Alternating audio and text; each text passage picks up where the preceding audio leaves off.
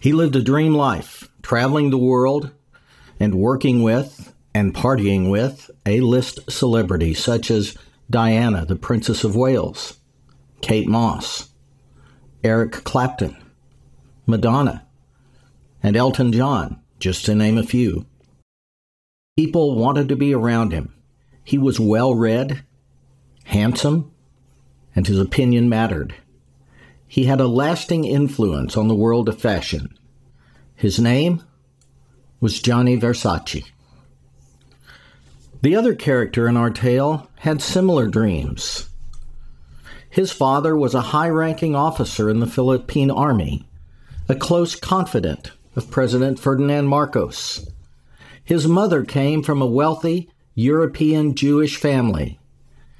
He went to school in a Rolls-Royce and grew up surrounded by wealth and privilege. He attended Choate and Yale and studied in Europe. Except, all this was a lie. Andrew Cunanan's father was a U.S. Navy Vietnam veteran who became a stockbroker in San Diego. He was a stern disciplinarian who was accused of embezzlement and abandoned the family when Andrew was 19. Andrew's Italian-American Catholic mother was left destitute, living off public assistance in a cheap apartment. He didn't attend private schools back east. He attended high school in San Diego and the University of California, San Diego. And Gianni Versace had the life that Andrew Cunanan wanted.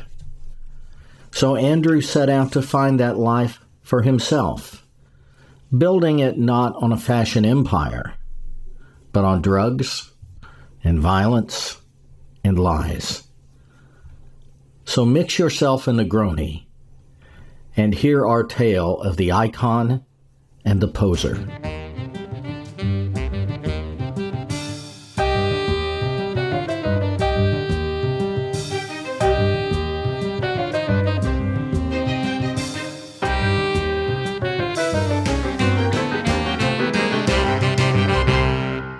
Macy, I've talked a little bit about Andrew Cunanan's background.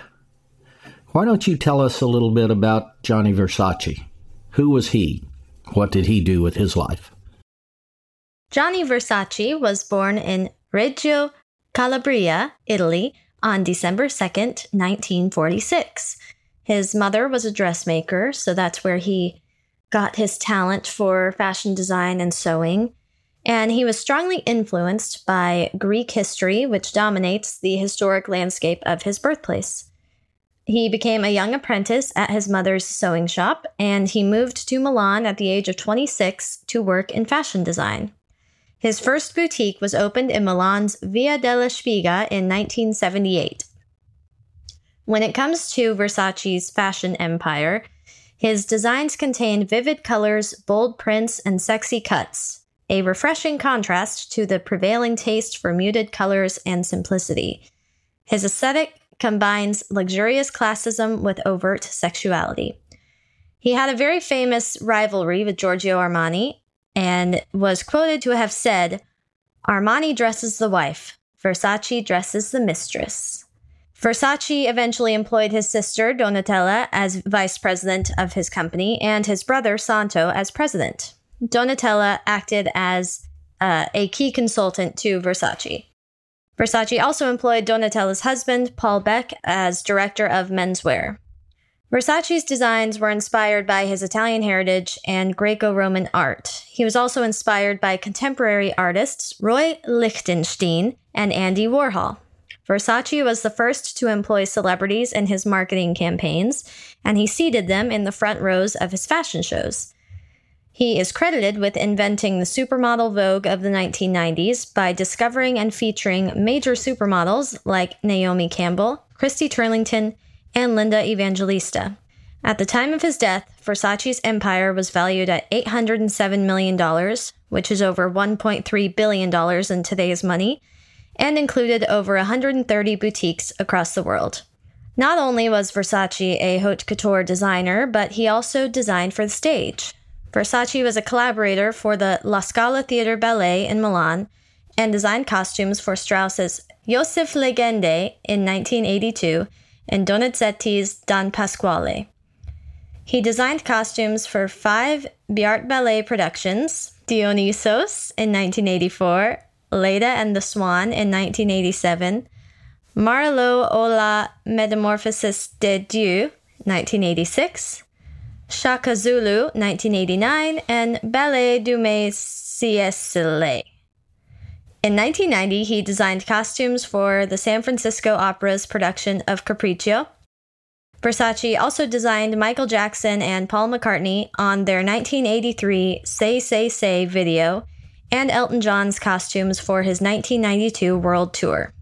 When Gianni Versace was murdered, he left his company to his sister Donatella. Donatella and Gianni were very close, and Gianni persuaded Donatella to dye her hair her iconic blonde color when she was 11 because he was a big fan of Italian singer Patti Bravo. When Donatella started working for Gianni, she had planned to work in PR. However, she says she was more valuable to him as a muse and a critic. A year after Gianni's death, she held her first haute couture show for the Versace Atelier in Paris. Her first years as head of the company were unstable until she defined a new feminist proposition for the brand in 2005. Donatella designed Jennifer Lopez's famous jungle dress for the Grammys in 2000.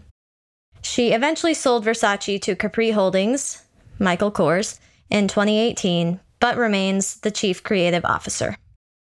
So a lot of what we think of as fashion today was influenced by Gianni Versace and his family, right? Definitely. They are still fashion royalty, even though Gianni has been gone 27 years now. And he was also quite a jet setter, wasn't he? He spent a lot of time traveling the world, going to parties and events. Yep, very much. Right. Well, Andrew Cunanan, who also went by Andrew Da Silva, aspired to that kind of life, but didn't have the talent to actually accomplish that. He dropped out of college in 1988 and moved to the Castro district of San Francisco. For a while, he lived with his best friend from high school, Elizabeth Coates, and her boyfriend. Now, Andrew was extremely intelligent. His IQ was measured at 147 in high school, and he had a wide range of interests. He could talk about art, gourmet food, and opera. He had a penchant for fancy, expensive jewelry and clothes, but he didn't always have the money to satisfy those desires. So early on, he began forming relationships with older, wealthy men such as John Blatchford, a retired inventor and a multimillionaire. Andrew lived with him in the early to mid-1990s, and Blatchford provided him with an allowance of $2,000 a month and gave him an Infiniti to tool around in. They would frequently fly to New York to see Broadway shows and thought nothing of hopping on a jet and vacationing in the south of France on the Mediterranean. Now, Andrew had expensive tastes, and he had a number of other friends that he was seeing, both platonic friends and romantic interests during his time with Blatchford, and he thought nothing of giving expensive gifts to them and picking up the tab for dinners at high-dollar restaurants. Blatchford didn't get to be a multimillionaire, though, by spending his money like that, and he began to pay attention to the bottom line. And the two began to argue and fight about money. Eventually, in 1996, they parted ways. Andrew said he was tired of John's nickel and diming ways, so they broke up. Andrew eventually met Jeff Trail, a former Navy officer, a Gulf War veteran, and a former California highway patrolman. The two became very good friends. They spent a lot of time together, and there is a dispute over whether they were lovers. Cunanan described him as my closest friend, my brother. Later, Trail's sister believed that Andrew had an infatuation with her brother. She said he had an unhealthy obsession. She said if Jeff got a new haircut, Andrew would have to get the same one. If Jeff bought a particular piece of clothing, such as a ball cap, Andrew immediately went out and bought something identical. When it came to their lifestyle, however, they were quite different. Trail was very conservative, very anti-drug, and Andrew was the opposite. He certainly had no problems imbibing in drugs ranging from marijuana to ecstasy and even heroin. In fact, when Andrew broke up with John Blatchford and Blatchford cut off the money, Andrew began selling drugs to support himself. This upset Trail, and he began to distance himself from Andrew. He eventually moved to Minneapolis to take a job as a distributor with Feller Gas. And Trail told friends that one reason he left California was to get away from Cunanan. He said that Andrew wanted him to provide security for his illegal drug business, or, as Andrew called it, his import-export gig. Trail refused. Then, before he left, he bought a gun, telling friends, "I'm safe. I got this," showing them the gun. In 1995, Andrew met David Madsen, a former ski instructor and a successful architect. The two began dating, and Andrew would refer to Madsen as the love of his life. By 1996, Madsen's project in California was over, and he returned to his company's home office in Minneapolis. Andrew and Madsen tried to maintain a long-distance relationship, but it didn't work out, and Madsen broke off their affair. By now, Andrew Cunanan was in a downward spiral. Trail and Madsen were both living in Minneapolis, but they weren't together. But this fueled a growing paranoia on Andrew's part that the two may have been involved with one another and were talking about him. Andrew was also involved in fairly heavy drug use by this time, and he told some friends in San Diego that he had contracted HIV. He told a counselor, "I'm going to get the person that did this to me." In fact, after he died, his autopsy showed no evidence that he, in fact, had the virus. As much as Andrew Cunanan depended on older, wealthy men to support him, he also had a very manipulative personality. He was very dominant and could convince people to do things for him that they really didn't want to do. Jeff Trail, a very conservative, straight-laced military veteran with high moral standards, would frequently lie to others on Andrew's behalf because Andrew wanted him to. David Madsen was a very passive man, known to be a peacemaker. Andrew convinced him to participate in very rough BDSM sex that Madsen said he didn't really enjoy, but he did it because Andrew wanted him to. In 1997, Andrew told people he was going to Minneapolis to settle some business with an old friend. When Andrew arrived in Minneapolis on April 27th, he contacted Madsen, and the two went out to dinner and spent the night together at Madsen's apartment. They spent the next night at Trail's apartment. Jeff Trail was out of town with his boyfriend, but the next night, Trail had returned home, and Cunanan called him and asked him to meet him at Madsen's apartment. He said, "It won't take long, but I need to talk to you about something." That night, a neighbor heard yelling and loud noises coming from Madsen's apartment.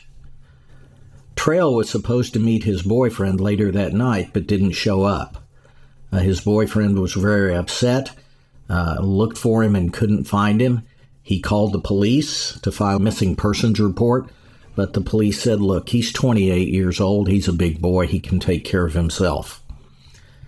2 days later, Madsen didn't show up for work. A coworker went to his apartment and convinced the manager to open the door. When they opened the door, they saw blood splattered all over the walls and a body wrapped up in a rug. It was later identified as Jeff Trail. He had been beaten to death with a claw hammer, and his face was unrecognizable.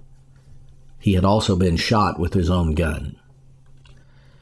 The police at first thought that the victim was Matson since it was his apartment, but later they identified Trail because of a Marvin the Martian tattoo on his ankle.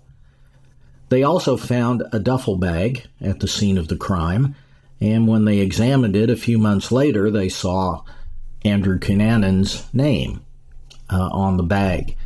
And later, when they investigated more thoroughly, they found a voicemail on an answering machine from Cunanan. A neighbor saw Matson's red Jeep leave the scene. Matson was now considered a suspect in the murder, not the victim. But then on May 3rd, police discovered David Matson's body near Rush Lake, north of Minneapolis. He had been shot 3 times, once in the eye, once in the head, and once in the chest, with Jeff Trail's gun. There was no evidence that Matson had been tied up or restrained in any way. In fact, witnesses reported that they had been seen together on May 2nd, the day before, driving the Jeep north on Interstate 35, and in fact eating lunch together in a bar. Did Matson and Cunanan both participate in Jeff Trail's murder? Or did Matson walk in his apartment as Cunanan was killing Jeff Trail? Did Andrew kidnap Matson and force him to drive him to the lake and kill him? We'll never know. At some point, while in San Diego, Andrew had mentioned that he was going to get a real job. He told friends he was going in business with a handsome young race car driver and pilot named Duke Miglin, and they were going to open a business in Mexico building prefabricated movie sets. On May 4th, police discovered the body of Duke Miglin's father, Lee Miglin, under a car in his garage in a wealthy section of Chicago. His hands and feet were bound, and his body was partially wrapped in plastic and brown paper and tape. His face was encased in tape except for 2 air holes at his nostrils. His ribs had been broken, and he had been stabbed in the chest 4 times with garden shears, and his throat had been cut open with a garden bow saw. The murderer had actually spent the night in Miglin's bed following the murder and had left a half-eaten ham sandwich on a tray in the library. He bathed and shaved in the master bedroom, and he left a toy gun near the sink, almost as if he were taunting the police. Between $8,000 and $10,000 was missing from Miglin's home, as well as several of his suits and his Lexus. Lee Miglin was a very wealthy and successful real estate developer. His wife was a home shopping network personality. Later, investigators found a 1988 copy of Architectural Digest in Andrew's home. The magazine had an article featuring Lee Miglin and had photos of his home. Did Andrew Cunanan know Lee Miglin? He had spent quite a bit of time in Chicago over the years. Did Andrew Cunanan know Duke Miglin? Did they really plan to go into business together? Duke Miglin and his family vehemently denied that neither Duke nor Lee had ever heard of Andrew Cunanan. They thought it was just a random killing. Again, another crime for which the motive is unknown. Andrew drove Miglin's Lexus from Chicago to New York and made several phone calls on the car phone. On Friday, May 9th, William Reese was late getting home from his job at a caretaker at a historical cemetery in Pennsville, New Jersey. His wife went to check on him. She saw a dark green Lexus, but no sign of her husband's bright red 1995 Chevy truck. His office door was open, and the radio was playing. She called police. When they arrived, they found William Reese dead in the basement. He had been shot in the head with Jeff Trail's gun. And Andrew Cunanan was on his way to Miami with Jeff Trail's gun and William Reese's truck. For 2 months, Andrew Cunanan hid in plain sight around Miami. On June 12th, he was placed on the FBI's most wanted list for murder. He pawned items in local pawn shops using his own name. He frequented bars where some people recognized him from the wanted poster and commented to each other about the serial killer showing up at the bar. But no one ever called the police. By July 4th, he had run out of money. He checked out of his hotel without paying for the last night. The next morning, he was at Casa Casadina, Giovanni Versace's mansion in Miami Beach. Versace's partner usually went to a local newsstand to pick up coffee and newspapers every morning, but on that morning, Johnny went to pick them up. As he stood on the front steps of his mansion, Andrew approached him and shot him in the back of the head, execution style, and also shot him in the cheek. He was pronounced dead 40 minutes later. 9 days later, a caretaker reported hearing a gunshot on a luxury houseboat in Miami Beach. There, the police found Andrew Cunanan's body. He had shot himself in the mouth. There was no suicide note. Why Johnny Versace? There was no proven connection between the men, though they may have met in San Francisco in the late 1980s or early 1990s. Friends reported that Andrew approached Johnny at an opera, and Johnny said, "I know you. Lago di Como, no?" Andrew replied, "Thank you for remembering, Signor Versace." Doug Stubblefield, a research analyst and a friend of Andrew's, said that during Versace's San Francisco visit, he was walking on Market Street when a white limo pulled over and Andrew Cunanan rolled down the window and called him over. Inside the car, Stubblefield said, were Andrew Cunanan, Johnny Versace, and Harvey DeWilt, a local socialite. DeWilt, however, categorically denies that this episode ever took place. He said, "I never had the pleasure or the displeasure of meeting Andrew Cunanan." As for Johnny Versace's family, they vehemently deny that Johnny ever met or knew Andrew Cunanan.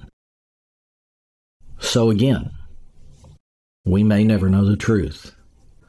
Was Johnny Versace just a celebrity who Andrew Cunanan killed in a futile reach for fame? Did he harbor some irrational jealousy against someone who had everything that he wanted? Or was there a more personal reason for the assassination of Johnny Versace?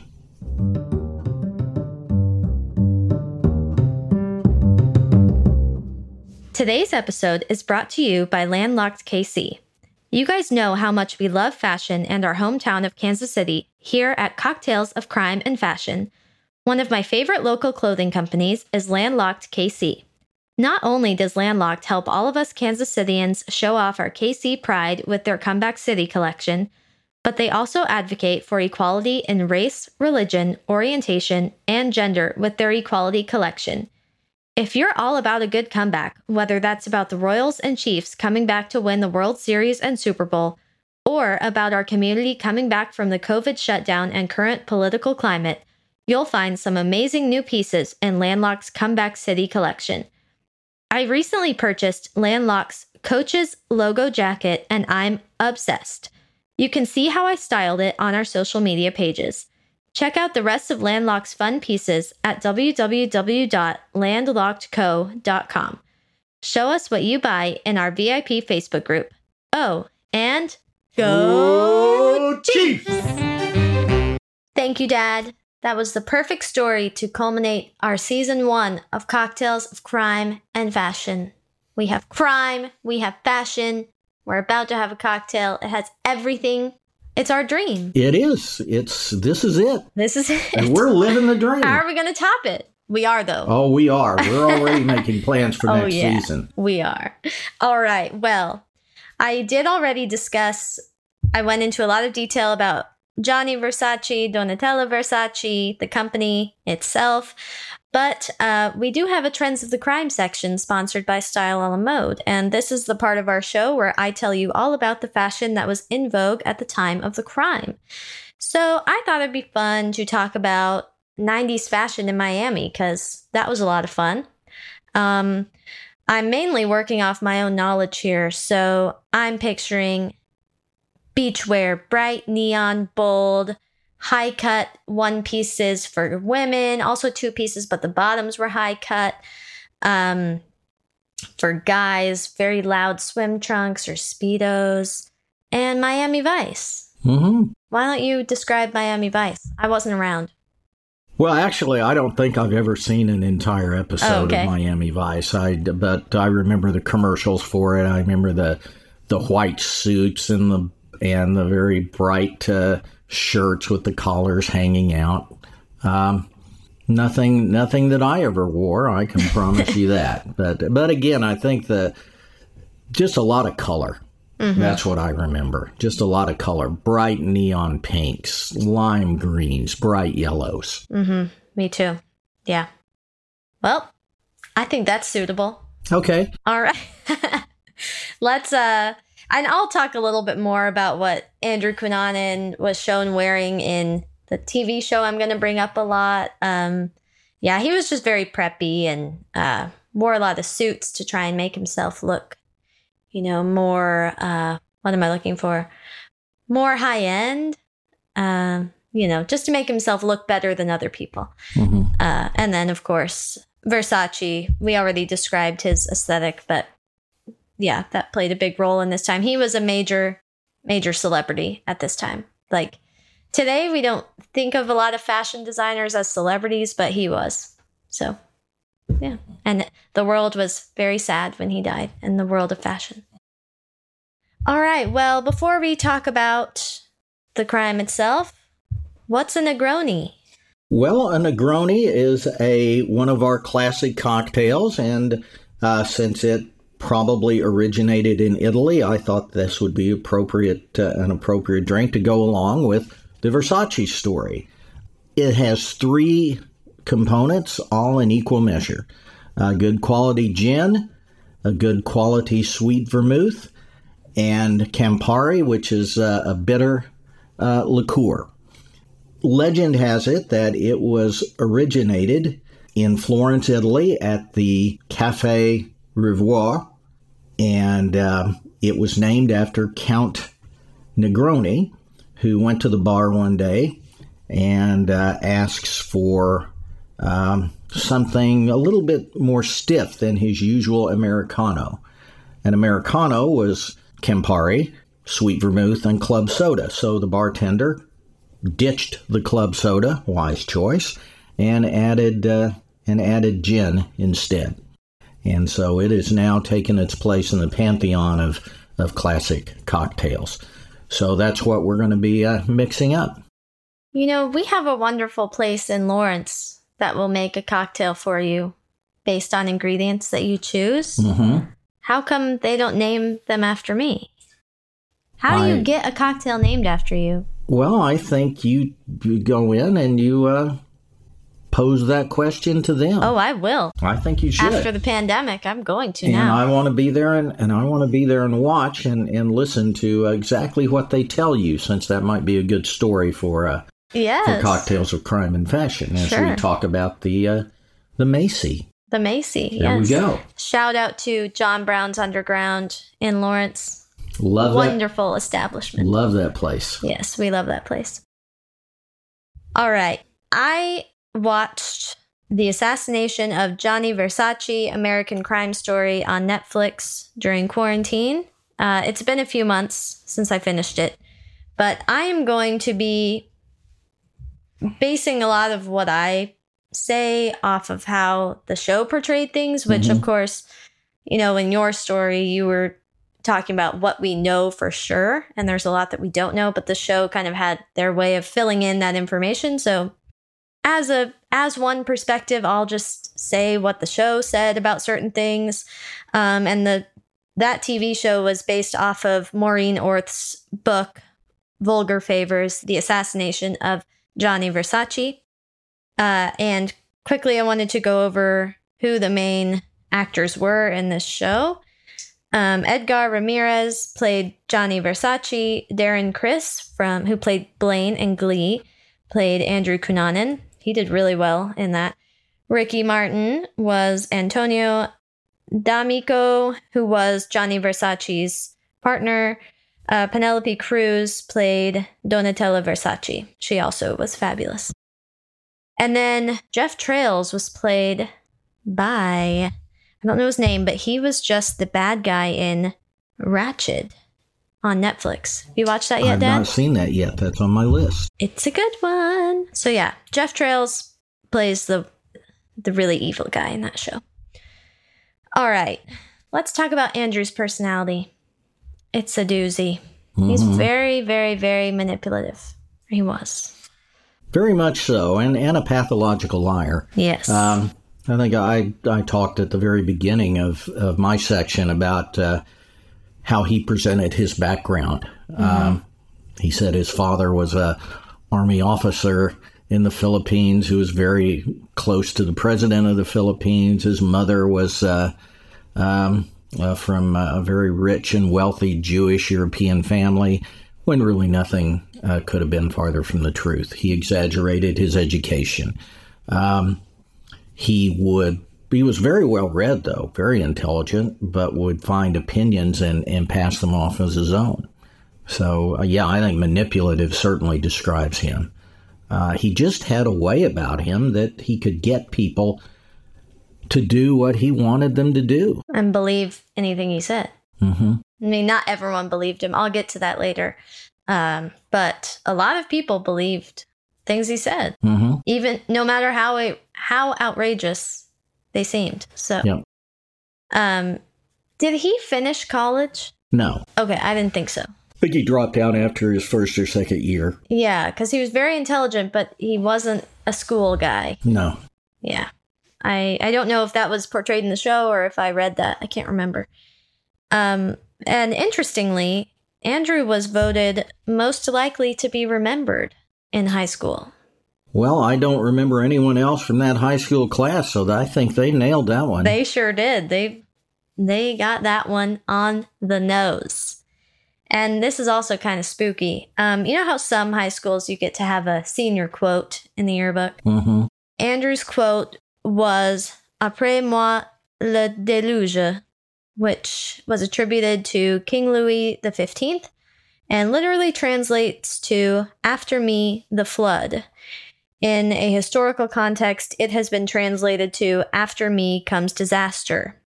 When Louis XV stated this in 1757, it was an ominous reference to the disaster that he would leave in his wake after he died. Also just creepy because Andrew Cunanan really altered the world of fashion and the lives of all of his victims' families. I mean, and it's crazy. Like, of course, everyone who was murdered, like, their whole lives and their families' whole lives are completely changed. But he altered a cultural thing. He changed a lot of people and a lot of fashion decisions and just a lot of things. Andrew's dad, Pete, was also a pathological liar and really enjoyed embellishing things about himself and his family. And he also, in that TV show, was portrayed as verbally and physically abusive towards his wife. I know Dad said he was disciplinarian, so quite possible he did not touch his wife, but in the show he did, so we don't know. No, he was also a crook. Right. He was.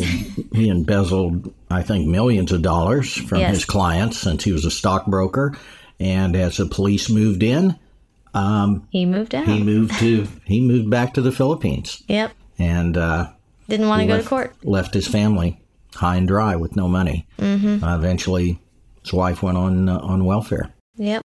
And they really show that in the TV show as well, just how all of a sudden they get home, Pete's gone, and a bunch of stuff is gone, and it's crazy. Go ahead. Did they reference on the TV show the fact that Andrew shoved his mother into the wall and separated her shoulder one day?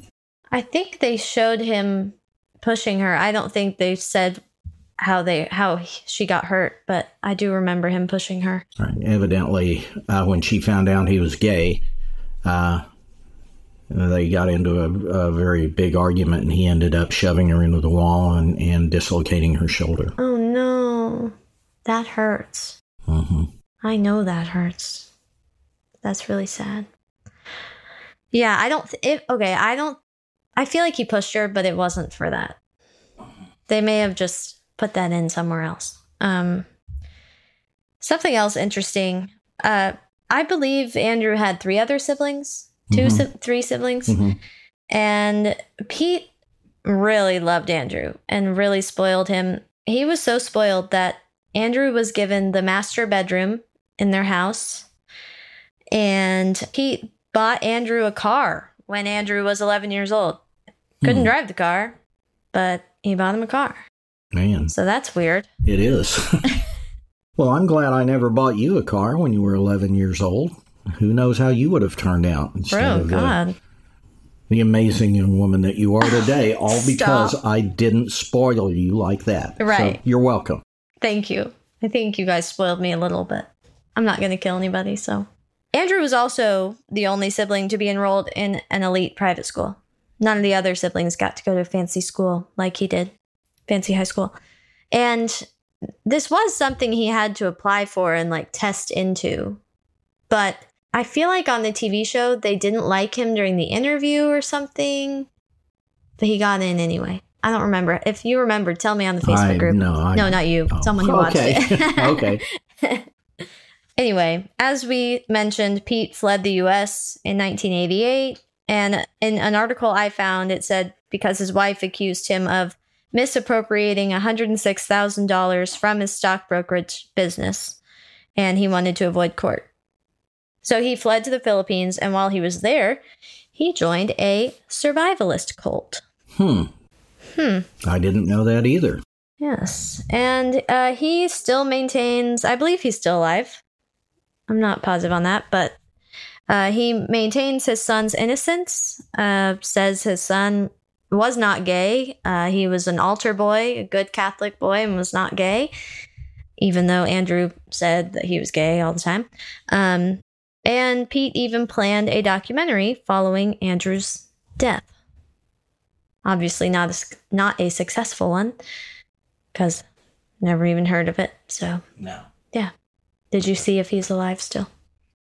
I'm looking at it right now. Looks like he died in 2005. Well, he maintained his son's innocence throughout the rest of his life. He died in 2005 in the Philippines. All right. Does it say how? He was 74 years old, so okay. I'm just assuming it was natural causes. But... Mm-hmm. All right. Well, Andrew had a lot of friends, and a lot of those friends were wealthy, older men. And these men would take him to operas, fancy dinners, trips, and Andrew really got to live that lavish lifestyle he wanted with these men, and they gave him allowances. And as Dad mentioned, at one point, Andrew wanted more money, and then who was this one he got in a fight with about money that you talked about? I believe his name was... Blatchford. Blatchford, yes. Yeah. So they broke up because of money, but Andrew would always have fancy men. And of course, it's not been confirmed that these were sexual relationships. I guess the Blatchford one was a romantic, right? That's my understanding. But, we've got to remember this was back in the 1990s, and that was over 20 years ago. And things have changed in society in the past 20 to 25 years. Today, it's not uncommon for a person to embrace their sexuality. But back then, it was. It carried a risk. And a lot of the people that Cunanan hung around with were married. They were business people, and if they were to be outed, could have disastrous financial and cultural results. So, we just don't know about a lot of these people. Now, one thing that I discovered that I'd never heard of before is a fraternity called Gamma Mu. And it was founded in Fort Lauderdale. It wasn't a typical college fraternity, but it was essentially a group of gay men who came together and performed charitable acts. They have scholarships for LGBTQ people. They're still around today, but it was by invitation only. And some of the men, particularly Blatchford, were part of that. And Blatchford would introduce Andrew to other men who were members of the fraternity.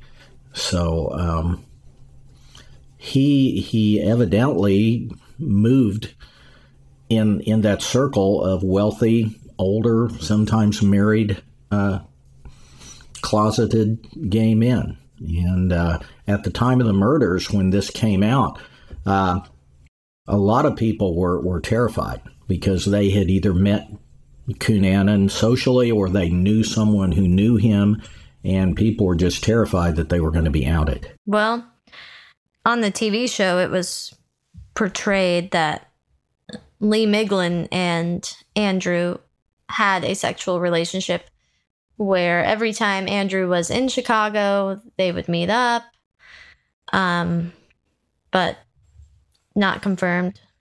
Both parties are gone now, so... Right, and to just be fair, Miglin's family has denied consistently that they ever knew each other. In fact, one of the sisters sat Duke Miglin down and just asked him point blank, do you know this person? Did you introduce him to Dad? Are you gay? And he denied it vociferously at the time and still does. No, I never met this person. I'm not gay, never have been gay. So again, who knows? But there's a lot of denial from people who were said to have been involved with Andrew Cunanan. Well, it makes you wonder if Lee and Andrew didn't know each other. How did he get into his house easily? That's the thing. It's of course, like you said, it was 23 years ago. Of course they're going to lie and say, I'm not gay because they're married. I mean, even today, if you were married, you know, of course. I think there had to be some connection, either with Lee, probably, or with the son. There had to have been some reason that he was able to go to his house and go inside on a time when the wife was out of town. So, who knows? And on the show, she was out of town a lot because HSN was not in Chicago. Right. So she would have to travel to, now it's in St. Petersburg. I don't know if it was there then, but she would have to travel to do her segments on Home Shopping Network. So she was gone a lot. So, I mean, she doesn't know what goes on when she's gone. No. Yeah. So anyway, going back to Blatchford, on American Crime Story, Blatchford and Andrew went to the San Francisco Opera, Capriccio, and that was the opera that Versace designed costumes for. And supposedly Andrew met Gianni Versace there, and then later saw him at a club, and then they got to talking more, but we don't know if that really happened. Right. But that's one theory, that Andrew had met Gianni Versace, and then then later it's shown that Andrew really keeps up with Johnny's career and becomes very jealous and is like, if he can get all this, why can't I get all of this? And then when he was on his murder spree, he was just spiraling and spiraling, and that's the jealousy of it made him kill Versace. Is how it's portrayed. That does ring true to me, because he was, and as you said, it's just a spiraling down, and I could certainly buy that explanation, that it was just irrational, dark jealousy. Yep. And he had run out of money by that time. He knew he was probably going to be arrested anytime. The police knew where he was. They had his truck, or they had the stolen truck. And I think this was just his last statement. Sad. Yep.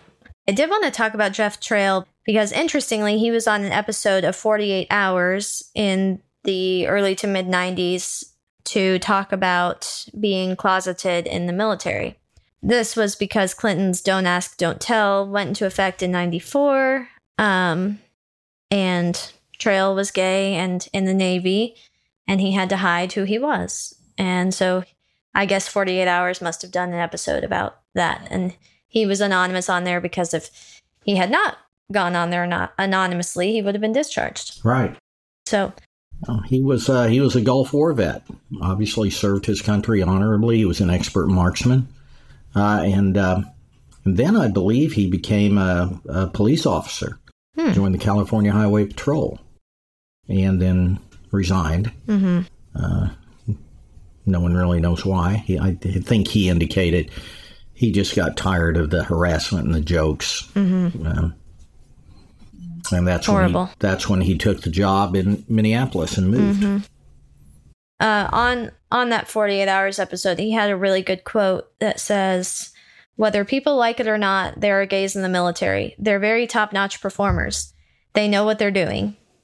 You're going to weaken our national defense if you remove gays from the military, and you'll never be able to do it 100%. It's just whether or not you're going to continue to hunt us and force us to fear." Well said. On American Crime Story, Trail and Cunanan were portrayed as just close friends, never anything more, but who knows. There's a scene that I remember where Trail attends Cunanan's birthday party that he was having at one of the rich guys' homes. And the gift that Trail brings, I don't remember what it was, but it's not up to Andrew's standards. And Andrew takes Jeff and the gift and goes into the homeowner's closet and tells Jeff to pretend that he gave Andrew this fancy pair of shoes instead. So I was like, rude. And that's just one example of Jeff lying for Andrew. And it happened in other instances, too, I think I read about, where he had this way of just convincing people to do things they wouldn't normally do because they didn't want to displease him. And I don't think it was a physical thing. I don't think Jeff Trail was physically afraid of Andrew Cunanan, but just this manipulative personality that he went along with whatever Cunanan wanted him to do. Well, and I think Darren Criss portrayed him. I mean, obviously I don't know the real Andrew Cunanan, but the way that he portrayed him, he just had this air of confidence all the time. He walked very straight, great posture, just gracefully walked around and was just like, I know everything. Come talk to me. I'll be your classy guide to life, you know? So I think it was just something about him that people wanted to be around, wanted to impress. I don't know. Just interesting. I'm sure he would have trapped me, but it just seemed like he's just good at that. I don't know. Yeah. On to David Madsen. Andrew was much more infatuated and in love with David than he was with Andrew. In the show, Andrew took David on this weekend getaway with this fancy hotel that he couldn't really afford, you know, took him on a shopping spree, fancy meals. And you could tell that David was like weirded out. He was like, how can you afford all this? Like, what's going on? And he seemed to never really completely believe, at least by the end of their relationship, didn't really believe the stuff that Andrew was saying to him.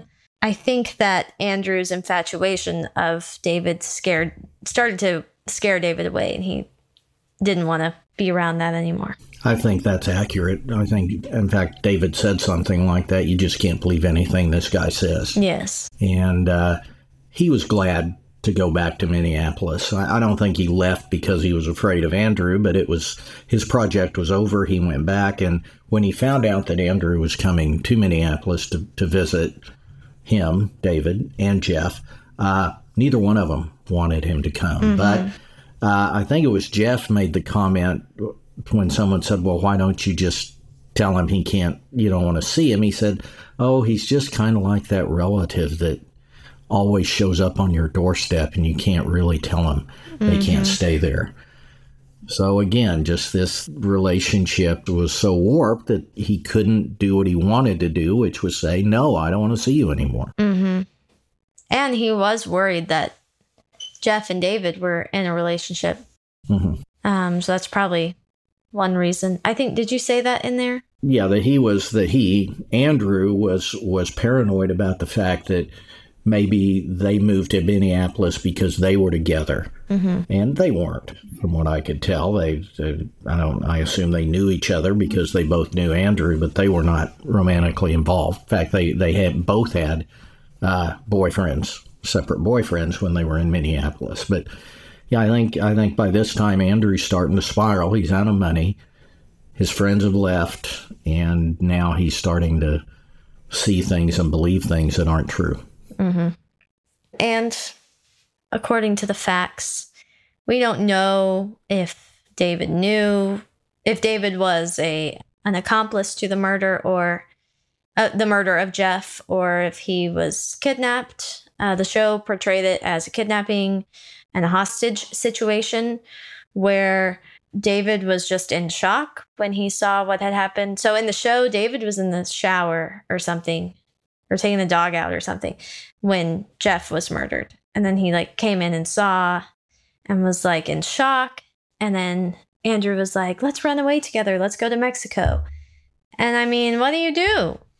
You know, this guy murdered someone and he could very easily murder you. I mean, what do you do? Did the show portray David as helping roll the body up in the rug and secure things? I don't know, but I can't remember. But one of the investigating officers later said that it would have been hard to prove that Andrew acted alone in killing Trail, just because of the nature of the injuries and the fact that he was rolled up in that rug and pushed in a corner. So his thought is maybe David came home in the middle of it and then helped Andrew try to somehow clean up or move the body, but that he probably didn't actually participate in the murder, but maybe helped with the aftermath. Right. And then left with him. Mm-hmm. Well, that's one of those scary things. I don't know what I'd do because I'd be so scared that he was going to kill me. I don't know if I'd call the cops. I mean...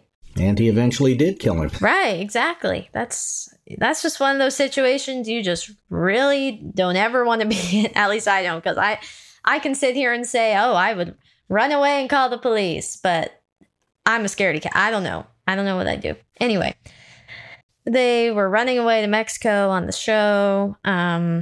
The whole way David was trying to rationalize with Andrew, saying, if you call the police, I'll go to Mexico with you. And you just call them and tell them where Jeff is, that he's dead, and I'll run away with you.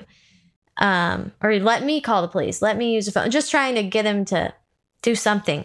And then finally they went to the lake, and on the show, I think Andrew made him think, oh, you can go to the bathroom or something, where that was in David's mind, I'm going to escape. And then as he was running, Andrew shot him.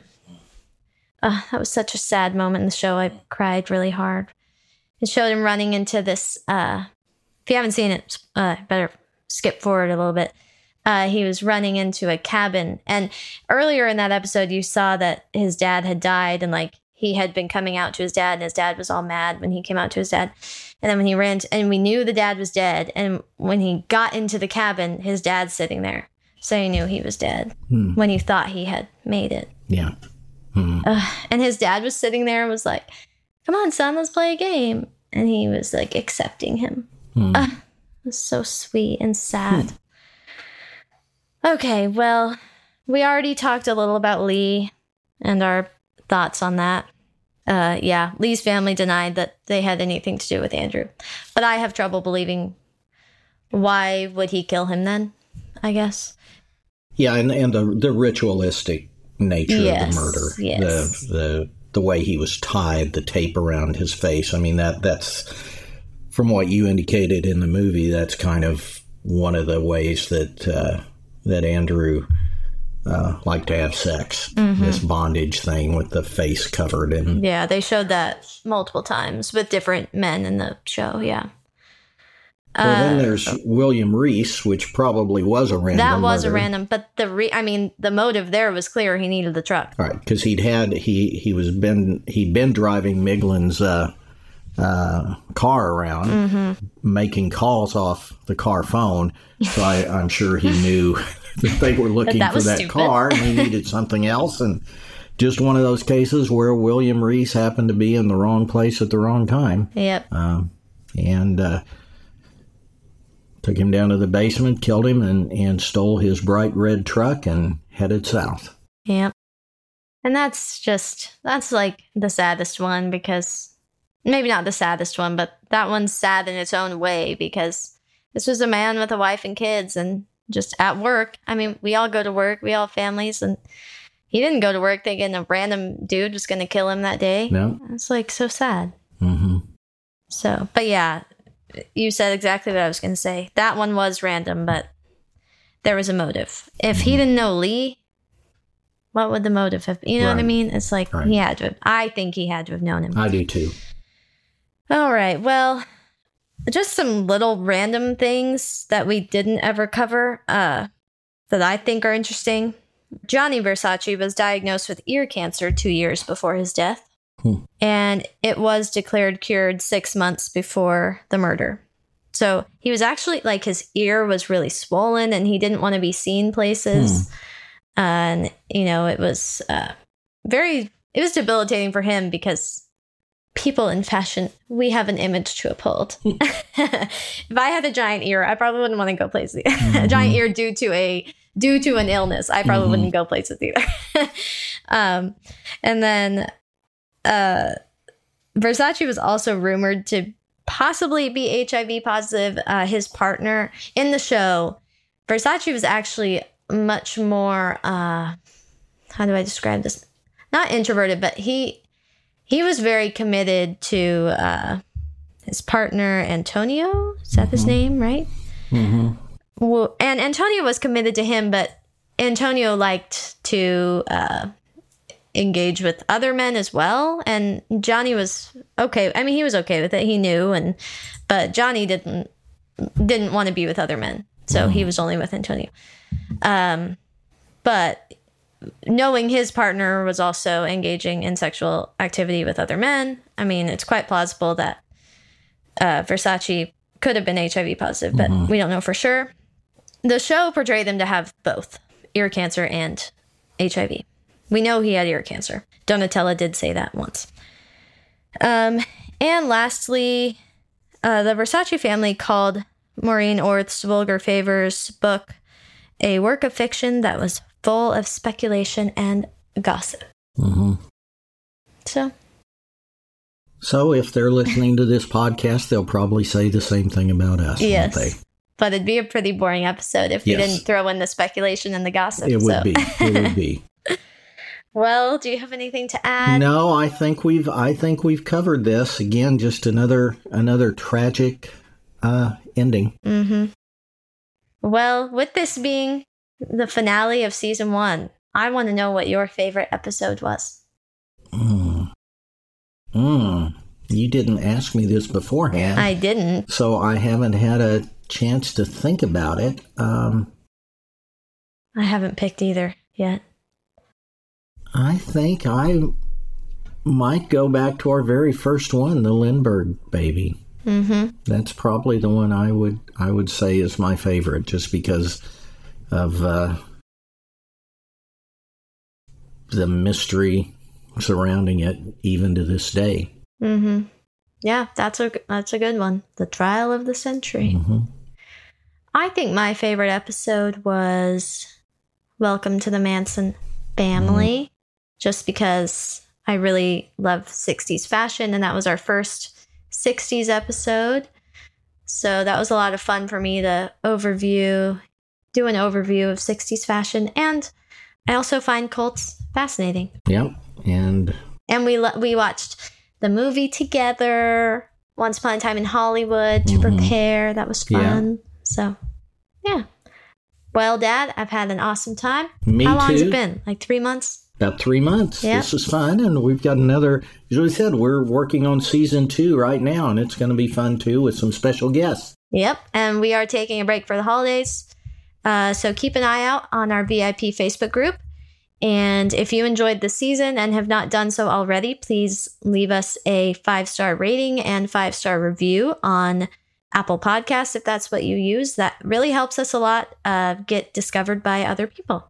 Yes, indeed. So happy holidays to everyone. Have a safe and joyous time. Happy holidays. Bye. Bye. This has been Cocktails of Crime and Fashion. If you're enjoying our show, please leave us a 5-star rating and review on iTunes, Spotify, or wherever you listen to the show.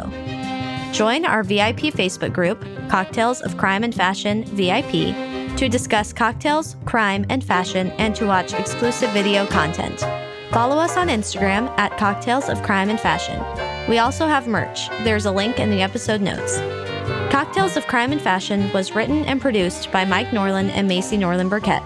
Our editor is Don Bailey at pretendmachine.com. Thank you to Alex Joaquim for composing our theme music and to Kaylee Bitter for designing our cover art.